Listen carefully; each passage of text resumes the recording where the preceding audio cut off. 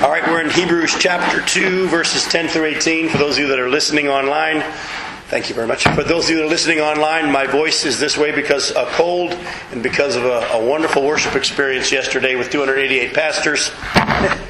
And I sang real loud, but I always do that anyway. I'm going to read to you this whole section, and then we're going to be breaking it down, but I'll give you a little heads up. We're going to break it down by jumping around in it. Instead of going verse by verse through it, we're going to actually jump around, because there are some thoughts that are going to kind of flow, and then we'll jump around to follow those thoughts. Starting in chapter 2, verse 10, the Hebrew writer goes on to say, "In bringing many sons to glory, it was fitting that God, for whom and through whom everything exists, should make the author of their salvation perfect through suffering. Both the one who makes men holy and those who are made holy are of the same family. So Jesus is not ashamed to call them brothers. He says, 'I will declare your name to my brothers in the presence of the congregation. I will sing your praises. And again, I will put my trust in him.' And again he says, 'Here I am, here am I, and the children God has given me.' Since the children have flesh and blood, he too shared in their humanity, so that by his death he might destroy him who holds the power of death, that is, the devil, and free those who all their lives were held in slavery by their fear of death. For surely it is not angels he helps, but Abraham's descendants. For this reason he had to be made like his brothers in every way, in order that he might become a merciful and faithful high priest in service to God, and that he might make atonement for the sins of the people. Because he himself suffered when he was tempted, he is able to help those who are being tempted." Now there's a lot that we're going to be looking at in these verses tonight. But before we get started, we gotta keep in mind where we left off last week. If you remember last week, the Hebrew writer had just told us that Jesus suffered death, and in doing so, he experienced death for everyone. Remember, the word tasted is not a good translation. Tasted gives us, in our understanding, the picture of sampling of it. He didn't sample death. He experienced death for us. And we saw last week that his death has now become our death through our faith in him. But what I want to talk about today is I'm going to kind of walk you through a little bit of a theological process here.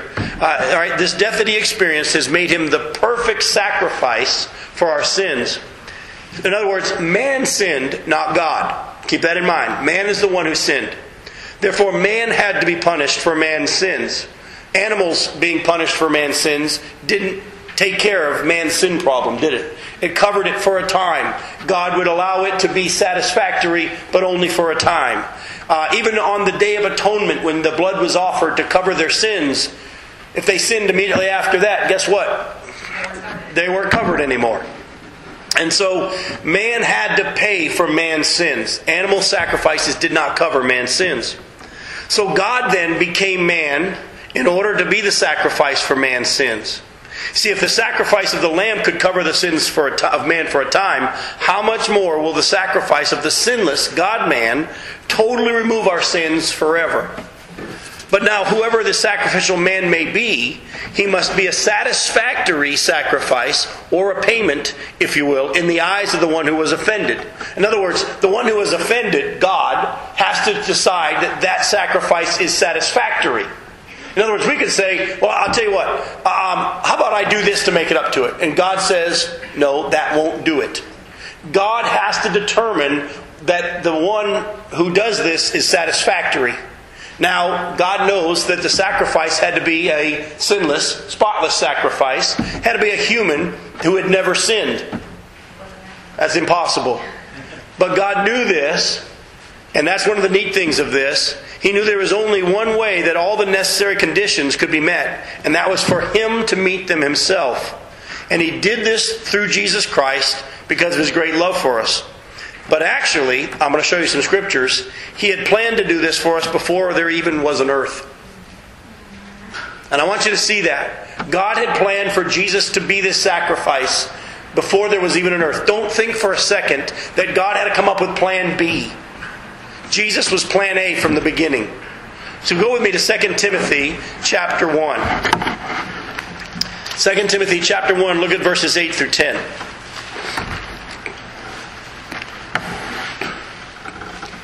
Paul says, "Do not be ashamed to testify about our Lord, or ashamed of me, His prisoner, but join with me in suffering for the gospel, by the power of God, who has saved us and called us to a holy life, not because of anything we have done, but because of His own purpose and grace.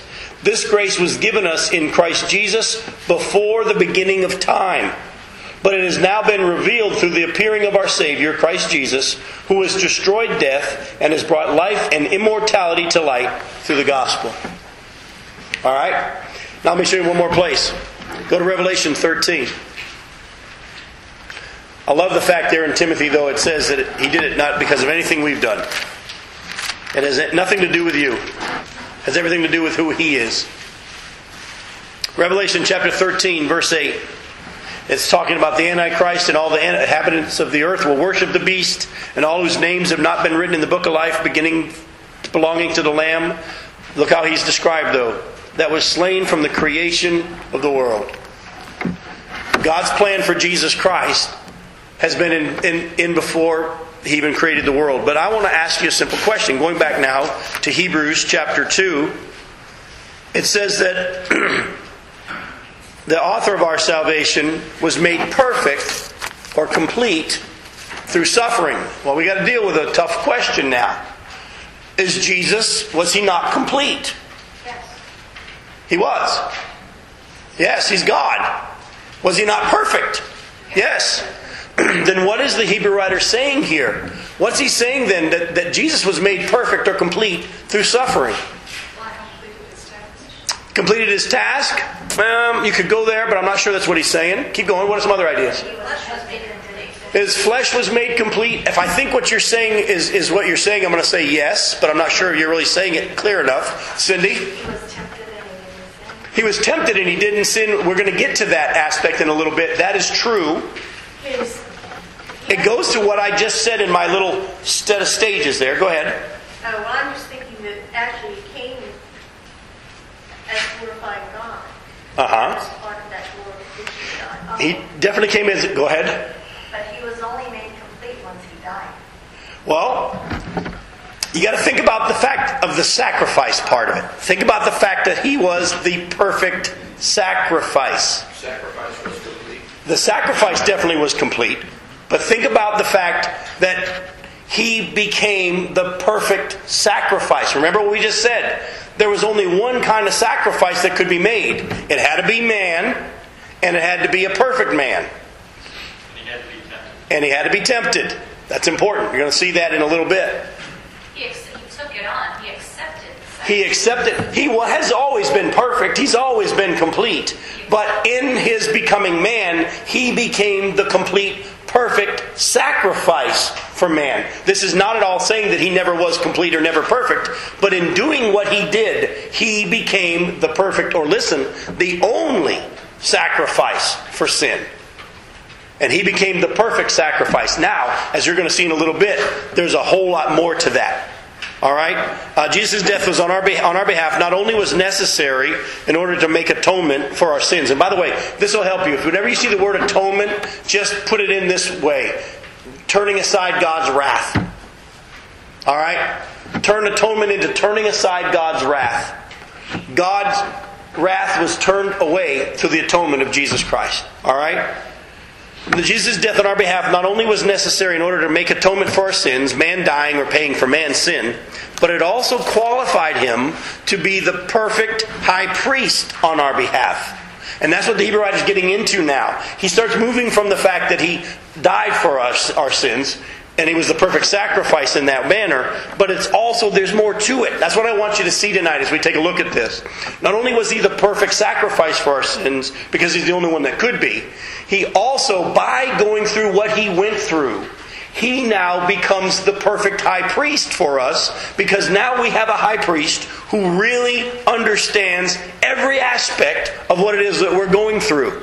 And I really want that to sink in today. And only God's going to be able to help you get there. But I want you to really let this sink in. That this God that we trust in, this God that we have a relationship, this God that has saved us from our sins, truly does understand what it feels like and what it is like to be a human. It's not that He's a God who created us and has some idea of what it must be like. I'll be honest with you. I have been used by God in the way He's designed creation of children to be a dad to my daughters. I really don't know what it's like to be a young girl. And boy, that opens up to some jokes, but I'm going to leave it alone. But as much as I try to empathize, as much as I try to understand, as much as I try to be there for them, I don't know what it's like to grow up as a young girl. But God knows what it's like to be us. He didn't just make us. He has become like us. In every way, the Bible says, except one. Anybody know what that one is? Except sin, without sin. All right? So let's take a look at this. Go to chapter 4. And look at chapter 4, verses 14 through 16. Therefore, since we have a great high priest who has gone through the heavens, Jesus, the Son of God, let us hold firmly to the faith we profess. For we do not have a high priest who is unable to sympathize with our weaknesses, but we have one who has been tempted in every way. That's hard to let that sink in. Tempted in every way, just as we are, yet was without sin. Let us then approach the throne of grace with confidence, so that we may receive mercy and find grace to help us in our time of need. We don't have a high priest who's unable to sympathize. He understands. And that's why back here in chapter 2, look at verse 17, he's described as, well, let me read it. For this reason he had to be made like his brothers in every way, in order that he might become a merciful and faithful high priest in service to God, and that he might make atonement for the sins of the people. How does the word merciful jump out at you there? We don't deserve any of what we get. We definitely don't deserve what we get, that's for sure. It's His mercy alone. Do you think His mercy is tied into also the fact that He's been where we are? Yeah. I think there are times that He's merciful because of the fact that that's who He is. It's a big part of His nature. But also for the fact that He knows how tough it is. You know, for those of you that have maybe fallen or sinned in a certain area, it's probably easier, hopefully, for you to be merciful towards someone else that has fallen in that same area. You know, the good news is Jesus hasn't, but He's been there. He knows what it's like. He knows that's why He's not ashamed to call us brothers. He knows what this struggle of life is like. And I've thought about this for a while. Have you ever thought about the fact that there probably isn't a whole lot of anything that you can think of that you go through in this life that Jesus hasn't experienced when He was on the earth, even for that short period of time? Homelessness, living off of other people's donations, rejected by His family, considered that he was crazy or out of his mind, turned on by his friends. We could just keep going. All the things we struggle with. Attacked by the religious folk. Beaten. Put to death. Mocked. Humiliated. Went through an unfair trial. Folks, I'm serious. Sit down sometime, and as you think of what you're going through, try and see if that's not something Jesus hasn't gone through. I've yet to find anything that He hasn't experienced. There's a chance He lost one of His parents to death. It kind of looks like something happened to Joseph. For him to stay in the home for as long as he did as the oldest child, the oldest boy, chances are Joseph died early. And for Mary to have been attended by other women, not by her. Exactly. Not be there in the death. Most likely he had a father die. Somebody say, well, I had to help raise my family. Guess what? I think Jesus did. I think you'll be hard-pressed to find something Jesus didn't experience in the time that He was on this earth. He's not ashamed to call us His brothers. We don't have a God who can't sympathize. We have a God who understands. We have a God who understands. But I want you to see something here, though. I want to take some time to take a look at this. Look at what it says in verse 14. Since the children have flesh and blood, He too shared in their humanity, so that by His death He might destroy him who holds the power of death, that is, the devil. Look closely at this. Jesus didn't... Well, let me just back up. When Satan convinced Adam and Eve to disobey God, and Satan, at that time there in the garden, Satan won in that battle against God. And now the same fate which befell him fell upon all mankind, which is death. Separation. Whenever you see the word death, it means a separation. A physical death is a separation of your spirit from your body. All right? A spiritual death is a separation of your spirit from God's spirit. Death means separation. And when Satan sinned, if you will, and when Satan disobeyed God, when he tried to be like God and he was removed from the presence of God, he experienced death spiritually in that sense. But then when he caused Adam and Eve to sin, they experienced death. Eventually physical death, but they also experienced the spiritual death. But when Jesus died for our sins, he not only defeated death, look closely at what he defeated. He defeated Satan himself. Do you see it? He didn't just defeat death. So that by his death he might destroy him who holds the power of death, that is, the devil. Satan himself was defeated.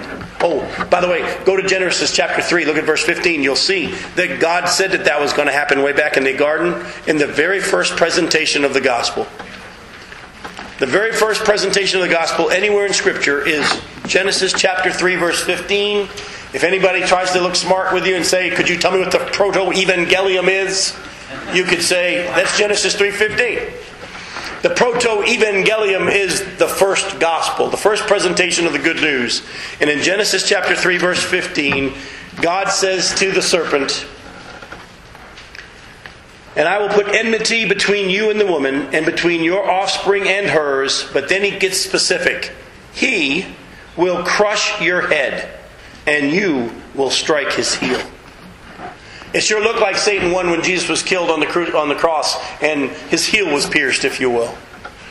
But the Bible says that when he died and he rose from the dead, he crushed Satan's head. He is defeated. He is absolutely defeated. The amazing thing about Satan, though, is even though he knows what Scripture says and he knows that he's a defeated foe, he still thinks he can win. Arrogance. He hasn't. Well, that definitely is part of his sin of pride, if you will. But he still thinks he can win. But the Bible says he's already been defeated by Jesus Christ. You know, many years as being a pastor, you know, I've dealt with people who deal with delving into spiritual realms that they shouldn't be playing with, and demonology and stuff like that. And I remember one guy telling me, he goes, "Oh, I got so caught up in that stuff, a trash can flew across the room." And I said to him, "Isn't that pretty funny?" He said, "What do you mean? It was real scary." I said, "So the best Satan can do is throw trash cans?" He's defeated. And he's got no power over you unless the Father gives him permission. The best he can do is throw trash cans?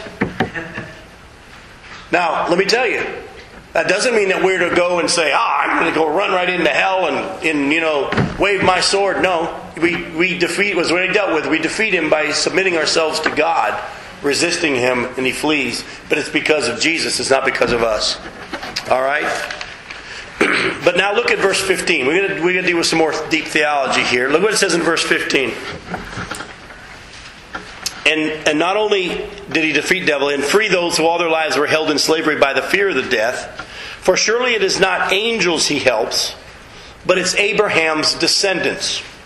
I want to take some time to deal with that and all, because some of you might say, well, I'm not a descendant of Abraham, I'm not Jewish. I want to show you that if you are a believer in Jesus Christ, by faith you're a descendant of Abraham. But let's start in Genesis chapter 12.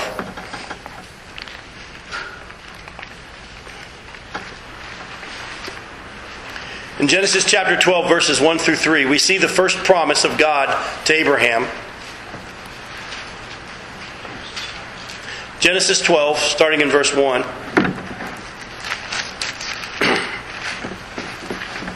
It says, "Now the Lord had said to Abram, leave your country, your people, and your father's household, and go to the land that I will show you." Now, before we go any further, I've got to point out something here that a lot of people miss. People think this is the first time God spoke to Abram. Actually, if you compare what happens here with the sermon preached in Acts, you'll find out that actually Genesis 12 is a reminder of the promise that God had said. Look at what it says. The Lord had said to Abram. See, God had told Abram to leave his country, and that was the Ur of the Chaldeans, and to go to a land that he would show him. He was to go, and he was to leave what? His family, all that. What did he do? He didn't fully obey in that, right? He didn't fully obey, and he actually brought his father with him. Brought Lot, his cousin, And so, what else happens? He then stops in Haran.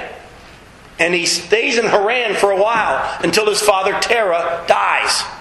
After his father Terah dies, God reminds him of the fact that he had told him to leave and to come to a land that he had showed him. He was not fully obedient. How come God didn't just say, well, forget it, I'll go with somebody else?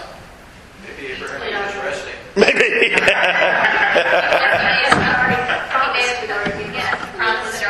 He'd already made a promise. And here's the promise he made. He'd already had said to him, I will make you into a great nation, and I will bless you. I will make your name great, and you will be a blessing. I will bless those who bless you, and whoever curses you I will curse, and all peoples on earth will be blessed through you. Now there's a lot in this promise, a lot that we need to understand, and I wish our political leaders understood today as to what's going on with the nation of Israel and the promises of God to bless those who bless Israel and curse those who curse Israel. Because it is tied with Abraham's descendants genetically in that sense. But there's more to it as that, because he also says all people on earth will be blessed through you. So keep that in mind. There's like a dual fulfillment here. Not just in the nation of Israel, but also everybody on earth can be blessed through Abraham. Well, what does that mean? Well, Galatians chapter 3 gives us a clearer picture of that. Go to Galatians chapter 3 and look at verses 6 through 9.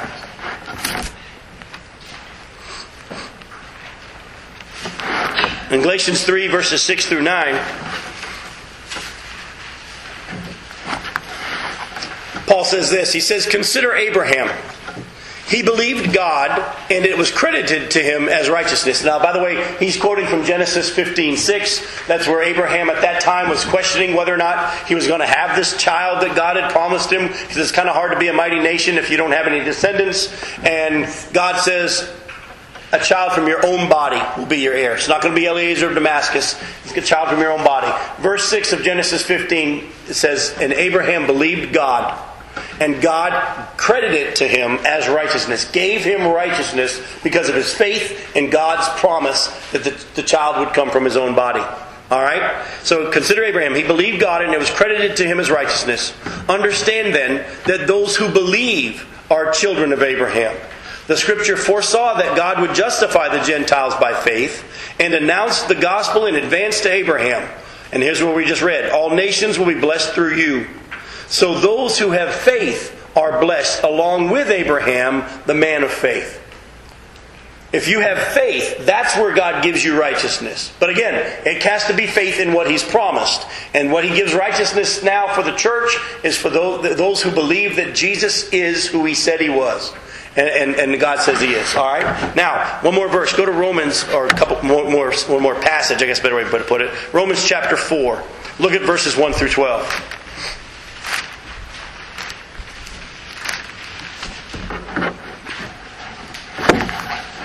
Romans chapter 4, verses 1 through 12. What then shall we say that Abraham our forefather discovered in this matter? If in fact Abraham was justified by works, he had something to boast about, but not before God. What does the Scripture say? And again they quote Genesis 15:6. Abraham believed God, and it was credited to him as righteousness. Now when a man works, his wages are not credited to him as a gift, but as an obligation. However, to the man who does not work, but trusts God who justifies the wicked, his faith is credited as righteousness. David says the same thing when he speaks of the blessedness of the man whom God credits righteousness apart from works. Blessed are they whose transgressions are forgiven, whose sins are covered. Blessed is the man whose sin the Lord will never count against him. Is this blessedness only for the circumcised, meaning the Jews, or also for the uncircumcised, meaning those who aren't Jews? Well, Paul goes on, says, we've been saying that Abraham's faith was credited to him as righteousness. Under what circumstances was it credited? Was it after he was circumcised or before? And then he says it wasn't after, but before. And he received the sign of circumcision, a seal of the righteousness that he had by faith, while he was still uncircumcised. So then, he is the father of all who believe, but not have been circumcised, in order that righteousness might be credited to them. And he is also the father of the circumcised, who not only are circumcised, but who also walk in the footsteps of faith that our father Abraham had before he was circumcised. See, in Genesis 15 is when Genesis 15 is when Abraham believed God and God gave him righteousness. It wasn't until chapter 17 that God has Abraham get circumcised. So it has nothing to do with whether or not he was circumcised or obedient to any law that God gave. Abraham was given righteousness by his faith. And the Bible then goes on to say that God's plan has always been that He would give righteousness to those who have faith in what He's promised.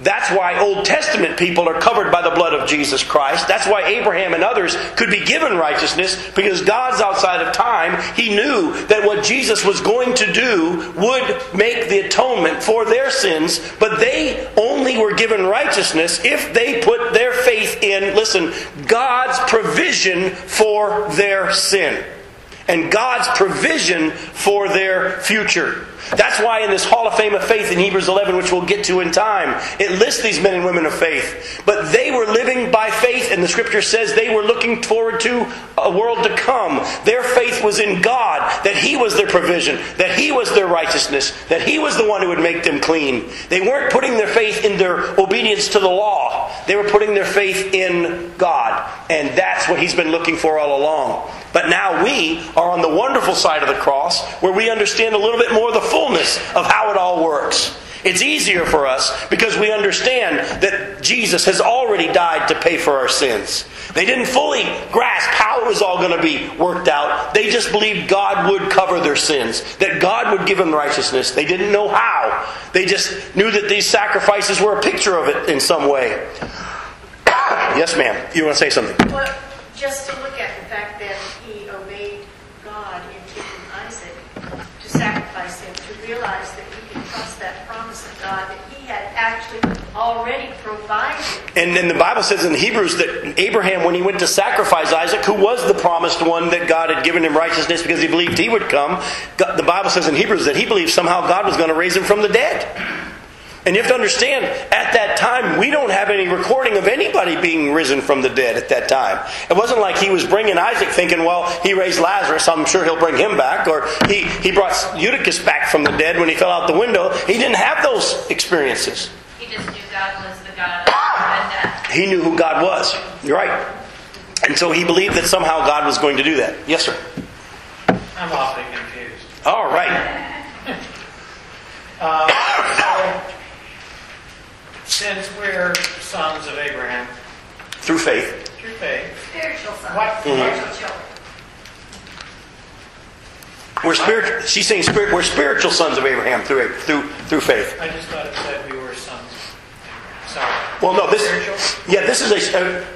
this has all been done in the spiritual realm, if you will.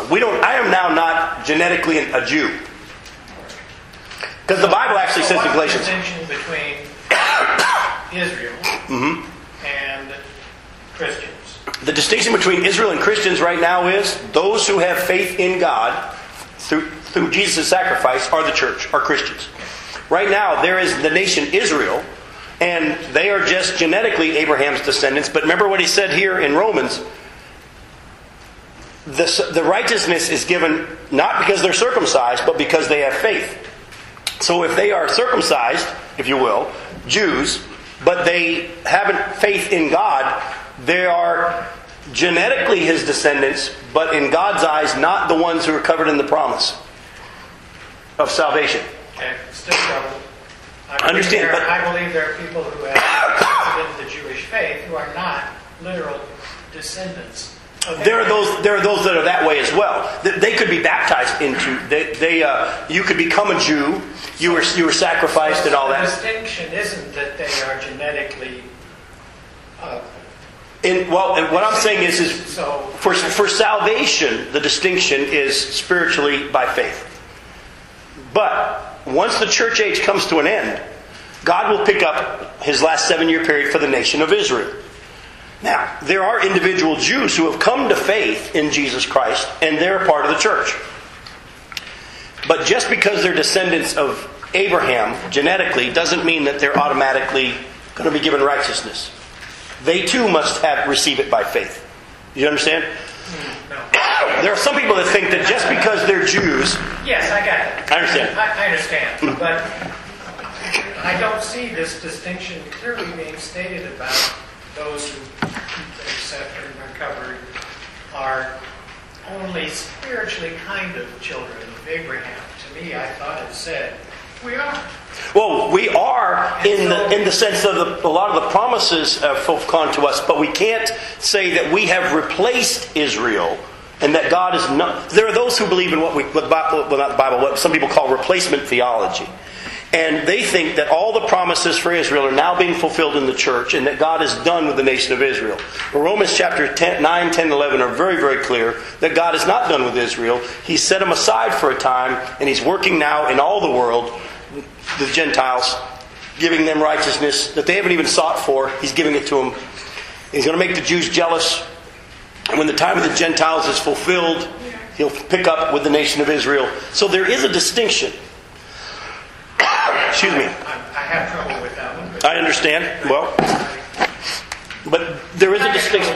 You have a problem with other things too. That's probably true. But before Abraham had any children, he wanted to, which was a custom, that he wanted to adopt his servant. Right, Eliezer. Mm-hmm. And if those that come to become Jews would be like adopted sons of Abraham. Right. Well, there are people that become Jews. They actually get circumcised. Yeah. And all that kind of a thing. They believe in the God of Abraham and Isaac and Jacob and all. But again, what he's talking about here, though, is Jesus' death is for, first of all, not the angels. You notice, He didn't die for the angels. They were created before us. We were created after them. We were created lower than them. He didn't die for the angels, folks. But He died for us. But He says it very interesting. He didn't just say, man. He said it's not angels He helps, but Abraham's descendants. Now, this offer, as you know, is open to every man and every woman on the earth. But those who receive it by faith become the descendants of Abraham. Because it's through the promise. And remember, Isaac was the promise. And then all the way through, you can trace from Isaac all the way to Jesus. And He fulfilled all the lineages and everything. And we now know that it is Jesus who is the one God talked about. Now, I want to take you to another step here in this study. Keeping in mind who the Hebrew writer is writing to and why, what is he trying to say in verse 18? I want you to look at that and I want you to wrestle with it a little bit. Keeping in mind who the Hebrew writer is writing to and why he's writing to them, what is he trying to say in verse 18? Because here's what it says.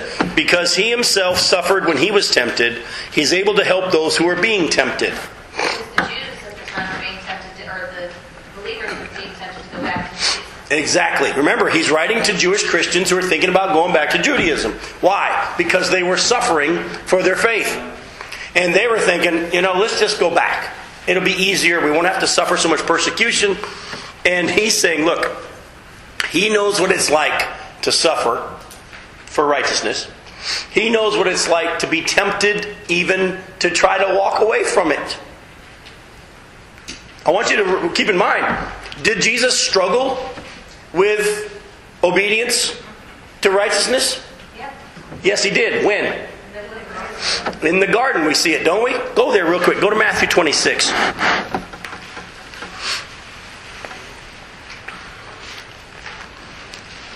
Verses 36 through 46.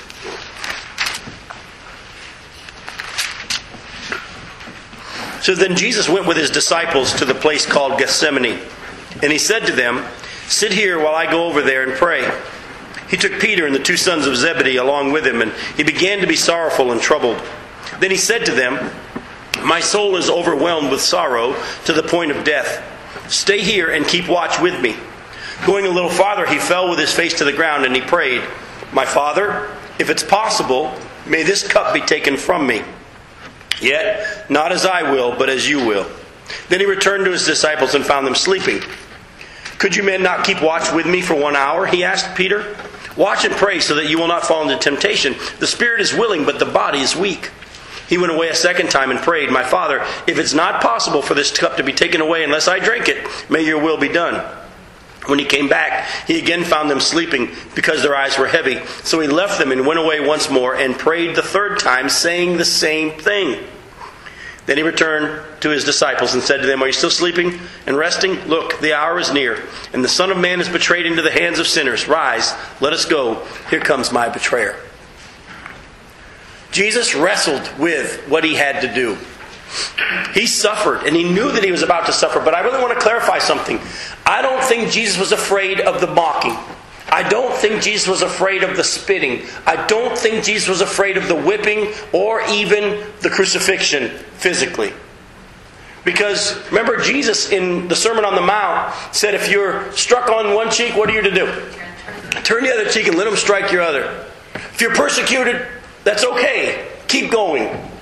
So it would have been kind of hypocritical for Jesus to say, let him hit you, and then say, I don't want to be hit. This wasn't what he was afraid of. What he was afraid of is what he was going to really experience on the cross. As bad as the physical was, don't lose sight of the fact that he knew that he was about to have all of sin put on him.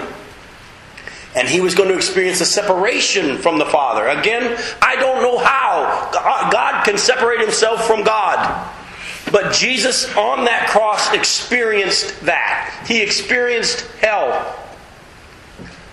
And that wasn't something he was looking forward to. And he knows what it's like to be tempted to turn back. He knows full well what it's like to be tempted to turn back. And he's able to help those who are being tempted. And so what I want to ask you is then, what kept him going forward? Let's not just say he's able to help you and then send you on your way. I want us to think about that. What kind of help could he give? What are some things that kept him going forward in his struggle against the temptation to turn and run? His love for us. Go to Hebrews chapter 12. Excuse me. Hebrews chapter 12, verses 1 through 3.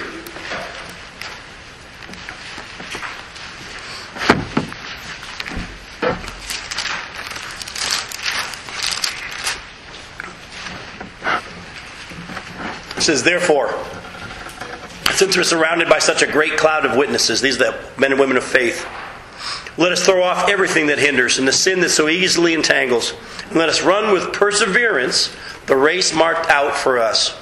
Let us fix our eyes on Jesus, the author and the perfecter of our faith, who for the joy set before him endured the cross, scorning its shame, and sat down at the right hand of the throne of God. Consider him who endured such opposition from sinful men, so that you will not grow weary and lose heart. He had one, we see here, he had perseverance. He stuck with it. But why? Because of the joy set before him. The hope of the future reward. His love for us. The fact that he was what? Bringing many sons to glory. Listen to me as I read to you from Jude. Verses 24 and 25. To him who is able to keep you from falling, and to present you before his glorious presence without fault and with great joy. Do you understand? This joy set before him was not just the fact that he was going to be put seated back on the throne of God and be given glory and honor. The joy set before him was you and me. That's why Paul says to the Christians that became believers under his ministry, you are my glory, you are my crown, you are my joy. And Jesus had that same mindset. He knew, if I stick with this, I will be able to bring them with me. And they'll get to see me where I am. They'll get to be with me forever. I'll get to be with them. And it'll be done. Defeated. And that's what kept him going. Folks, don't throw away your confidence. Don't throw away your joy and your future reward. Now, heaven, you can't lose. If you're a child of God through Jesus, you're already going. But there is a reward. There is a crowning, if you will. There is a coronation that's going to occur to us where God rewards us and praises us for faithfulness and perseverance. Don't throw that away. Don't throw that away. And that's why the Bible also says that he was faithful or he was obedient. And the time that we have left, I want to deal with that.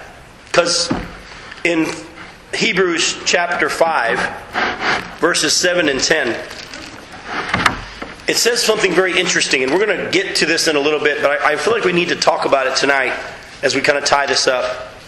In Hebrews chapter 5, verses 7 through 10,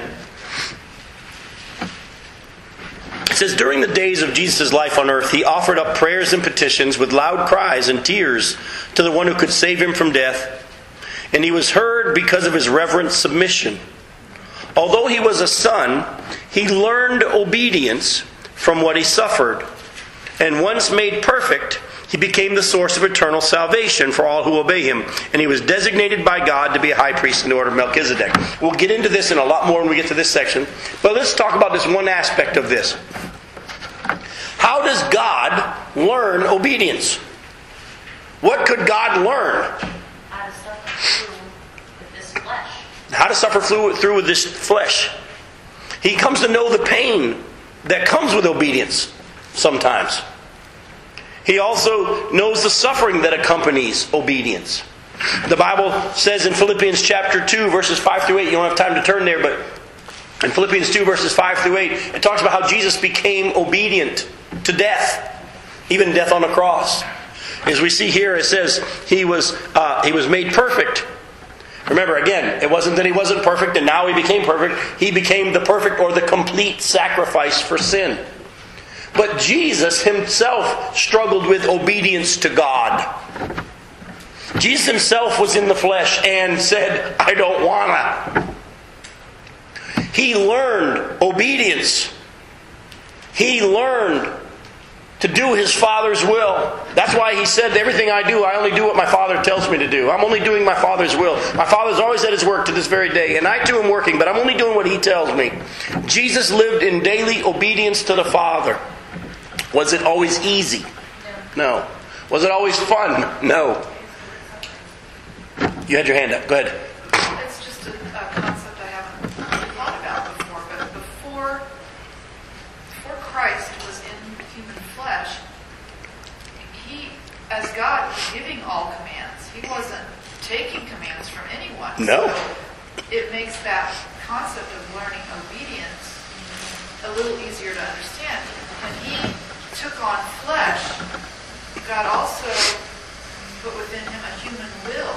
So that human will had to be submissive to the Father's will, just like our will has to be submissive to the Father's will in order for us to not sin. And the fact that he was without sin means he perfectly lived with having that human will, but submitting it to God's will. And that's why we need to yield to God in our struggle against temptation, because he's the only one that ever won this battle against the flesh.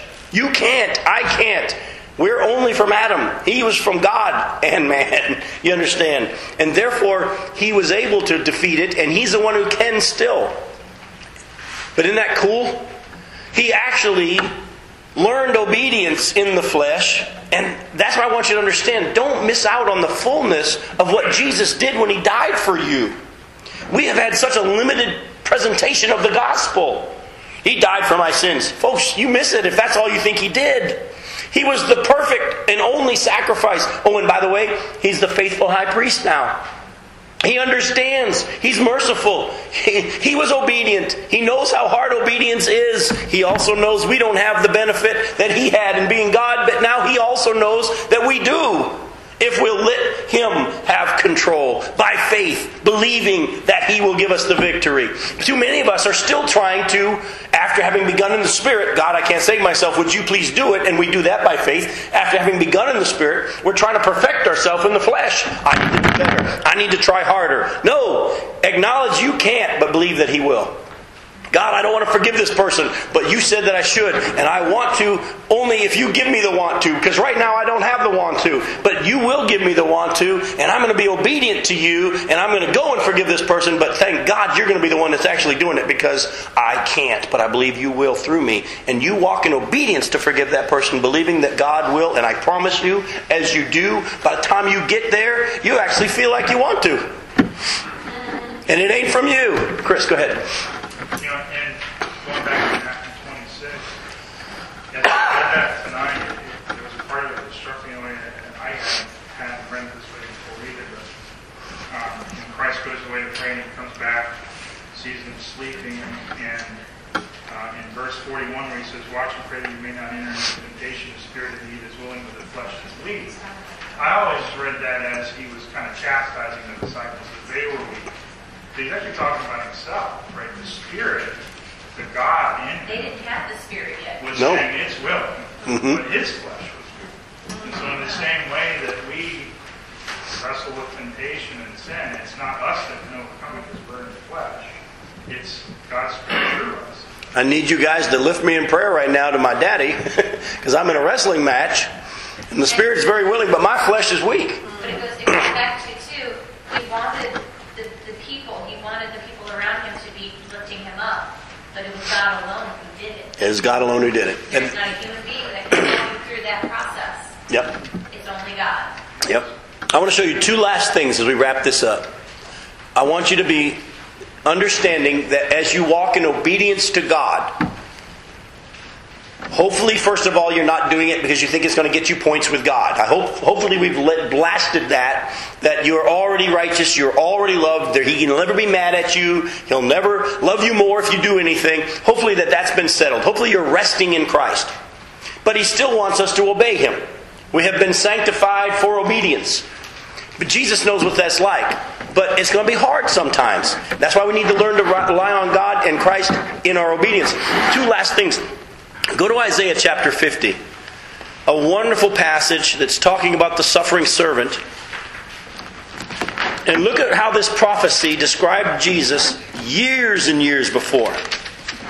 Verses 4 through 7 is Isaiah 50. It says, the sovereign Lord has given me an instructed tongue to know the word that sustains the weary. He wakens me morning by morning, wakens my ear to listen like one being taught. The sovereign Lord has opened my ears, and I have not been rebellious. I have not drawn back. I offered my back to those who beat me, my cheeks to those who pulled out my beard. I did not hide my face from mocking and spitting. Because the sovereign Lord helps me, I will not be disgraced. Therefore I have set my face like a flint, and I know I will not be put to shame. You see it? Jesus understands the suffering of obedience at times. And you got to keep in mind, all the way through this whole book of Hebrews, all the way through this whole book, you're going to see the Hebrew writer keep coming back to, look, I know you're thinking about going back to Judaism. I know that's a temptation strong. Please, because he doesn't know his audience. He doesn't know who truly has the salvation and has the sealing of the Spirit and who doesn't. That's why he gives those stern warnings. Watch out. If you might miss out on this grace that we have and all that. But he's also at the same time saying, Jesus knows. Why are you running from the only one who could help you? Why are you running from the only one that could understand? Have you ever thought about the fact that when we come into suffering in our life, our first instinct is to pull away? Our first instinct is to stop going to church. Our first instinct is to hide. It's to go exact opposite direction of what we want. You ever notice when your kids hurt themselves or whatever, sometimes they would say, no, don't touch it. But you knew that you could help. But they didn't want you to. By the way, when Adam and Eve fell into sin through their disobedience and eating that fruit, who was the only person that could help them now? And who did they hide from? It's interesting also, if you want to write this and look at it later, it's Acts 9 verses 15 and 16. Paul has just been saved, and Jesus has revealed himself to him on the road to Damascus. He's blind now, and he's told to wait. He'll be told what he must do. And then God comes to Ananias and he says, I want you to go and lay your hands on this guy and restore him of his sight. And God tells him who he is. Ananias says, don't you know who that is? I think that's so awesome. Here's a man who can hear God specifically say what street to go to and what the man's name is and what to specifically do. And he still says, God, do you know who that is? I love that. And God understands our frame. But then he says, this is what God says to him in verses 15 and 16. He says, He is my chosen instrument to go to the Gentiles. I will show him how much he must suffer for my name. God has not promised that everything's going to be smooth down here. And actually, it's in the suffering that you actually learn the fellowship with who Jesus really is. It's in those times that He becomes even more real, if you will, in our understanding of who He is. I'm saying don't run from the suffering. When the obedience is tough, don't run. I know it's tempting, but I'm going to tell you to do something interesting. I'm going to tell you to embrace the suffering. And don't make your first prayer, how soon till we get out of this? Well, make your first prayer, God, if this is from you, and it must be because I'm your child, and everything that comes to me now is through your hand of love, I want every bit that you have for me through this. I want every bit that you have for me through this, even if it means death. Are you willing to really get to that level of an understanding of your relationship with God? Are you really willing to get to that level of faith and love? Folks, it's time. Remember, I told you at the beginning of this study, part of the reason why I believe God led me to teach the book of Hebrews is, I believe some days of struggling are coming. I don't know when, I don't know how soon, but if Jesus tarries, I believe they're coming. And I want you at this point to be ready to begin to take to heart what the Hebrew writer was saying, that you have to understand that Jesus knows, and He's the only one that can help you, and He's the only one that will give you the power and the grace. Don't be tempted to run from it. Don't be tempted to chicken out. Embrace it. And say, Lord, because I know that this isn't because of anything I've done, you're not punishing me, you're not mad at me, you're not out to get me. Because I'm your child, you're doing this for my best. I want it all. I want it all. Isn't that what Jesus ended up saying in the garden? If there's any other way, I'm for it. But not my will, but yours. And then He went and drank the cup. Every drop. Every drop. Father, the more we look at the depth of this book, the more we understand that You've done so much more than just die for our sins. You've begun to show us that You became the perfect sacrifice. The only. We knew You're the only, but now we understand there's more to it than that. You understand. You know. You've been tempted in every way in which we are. Yeah, You had victory. Thank You for that, first of all, because it wasn't easy. It's hard for us, and we feel pretty good when we go a week without sinning. Maybe a day. I was just shooting high. You did 33 years in this flesh. You grew up with brothers who didn't believe that you were who you were. You grew up with family members who thought you were crazy at a time. You had best friends turn their back and turn you in. Father, we could just list all the many temptations You must have had and opportunities to sin. I'm sure there were many women who found You incredibly attractive and enticing. But You stayed pure. Oh, Father, we don't even understand at all that You went through for us. Not just in the death on the cross, but in the life of sinlessness. You did it because You love us. And now You've moved us into a relationship with You, which by Your grace and by Your edict, we are holy, we are pure, we are Yours. And You're in the process of conforming us into Your image. And even though we may not look like it many times, we are, in Your eyes, the finished product because You see how it's all going to work out. Lord, we don't. But we can hang on to the truth that You said You'd finish what You started. And Lord, in this room right now, we don't know who all's dealing with what, because unfortunately we have a tendency to try to hide our struggles.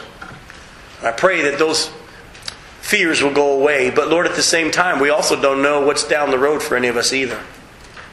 And Father, You know that they'll be tempting to say, I don't want this. But may we also at the same time be willing to say, if this is Your plan for my life, and You're doing something for Your glory and for my best, may we be willing to drink whatever it is You've got for us to the full. And receive all of the blessings and benefits that You have for us. And Lord, I know some of us in this room tonight are probably saying, don't pray that. Because it scares us, but if it scares us, it's because we don't know Your heart yet. We know Your power. We don't know your heart. Lord, I know I too have struggled with this type of a prayer in my life because I want you to have control of the things I want you to have control of. I don't want you to have control of the things I don't want you to have control of. But Father, tonight, we come to our perfect high priest who understands. And thank you that we don't have to pray the perfect prayer. Thank you that the Holy Spirit prays on our behalf when we don't even know how to pray. Thank you that you're going to cause all things, even the stuff we don't like, to work for our good. Because we love you and where you're called according to your purpose. Father, you know our first prayer is that if you decide to come get us tonight, we're good, we're packed, we're ready. But if you choose not to, there's many reasons. May we embrace whatever it looks like between now and then. And may you shine your glory, not just on this earth, but in front of all the angels and the demons that are watching right now. We believe that you are God, and we trust you. In your name we pray these things, Jesus. Amen.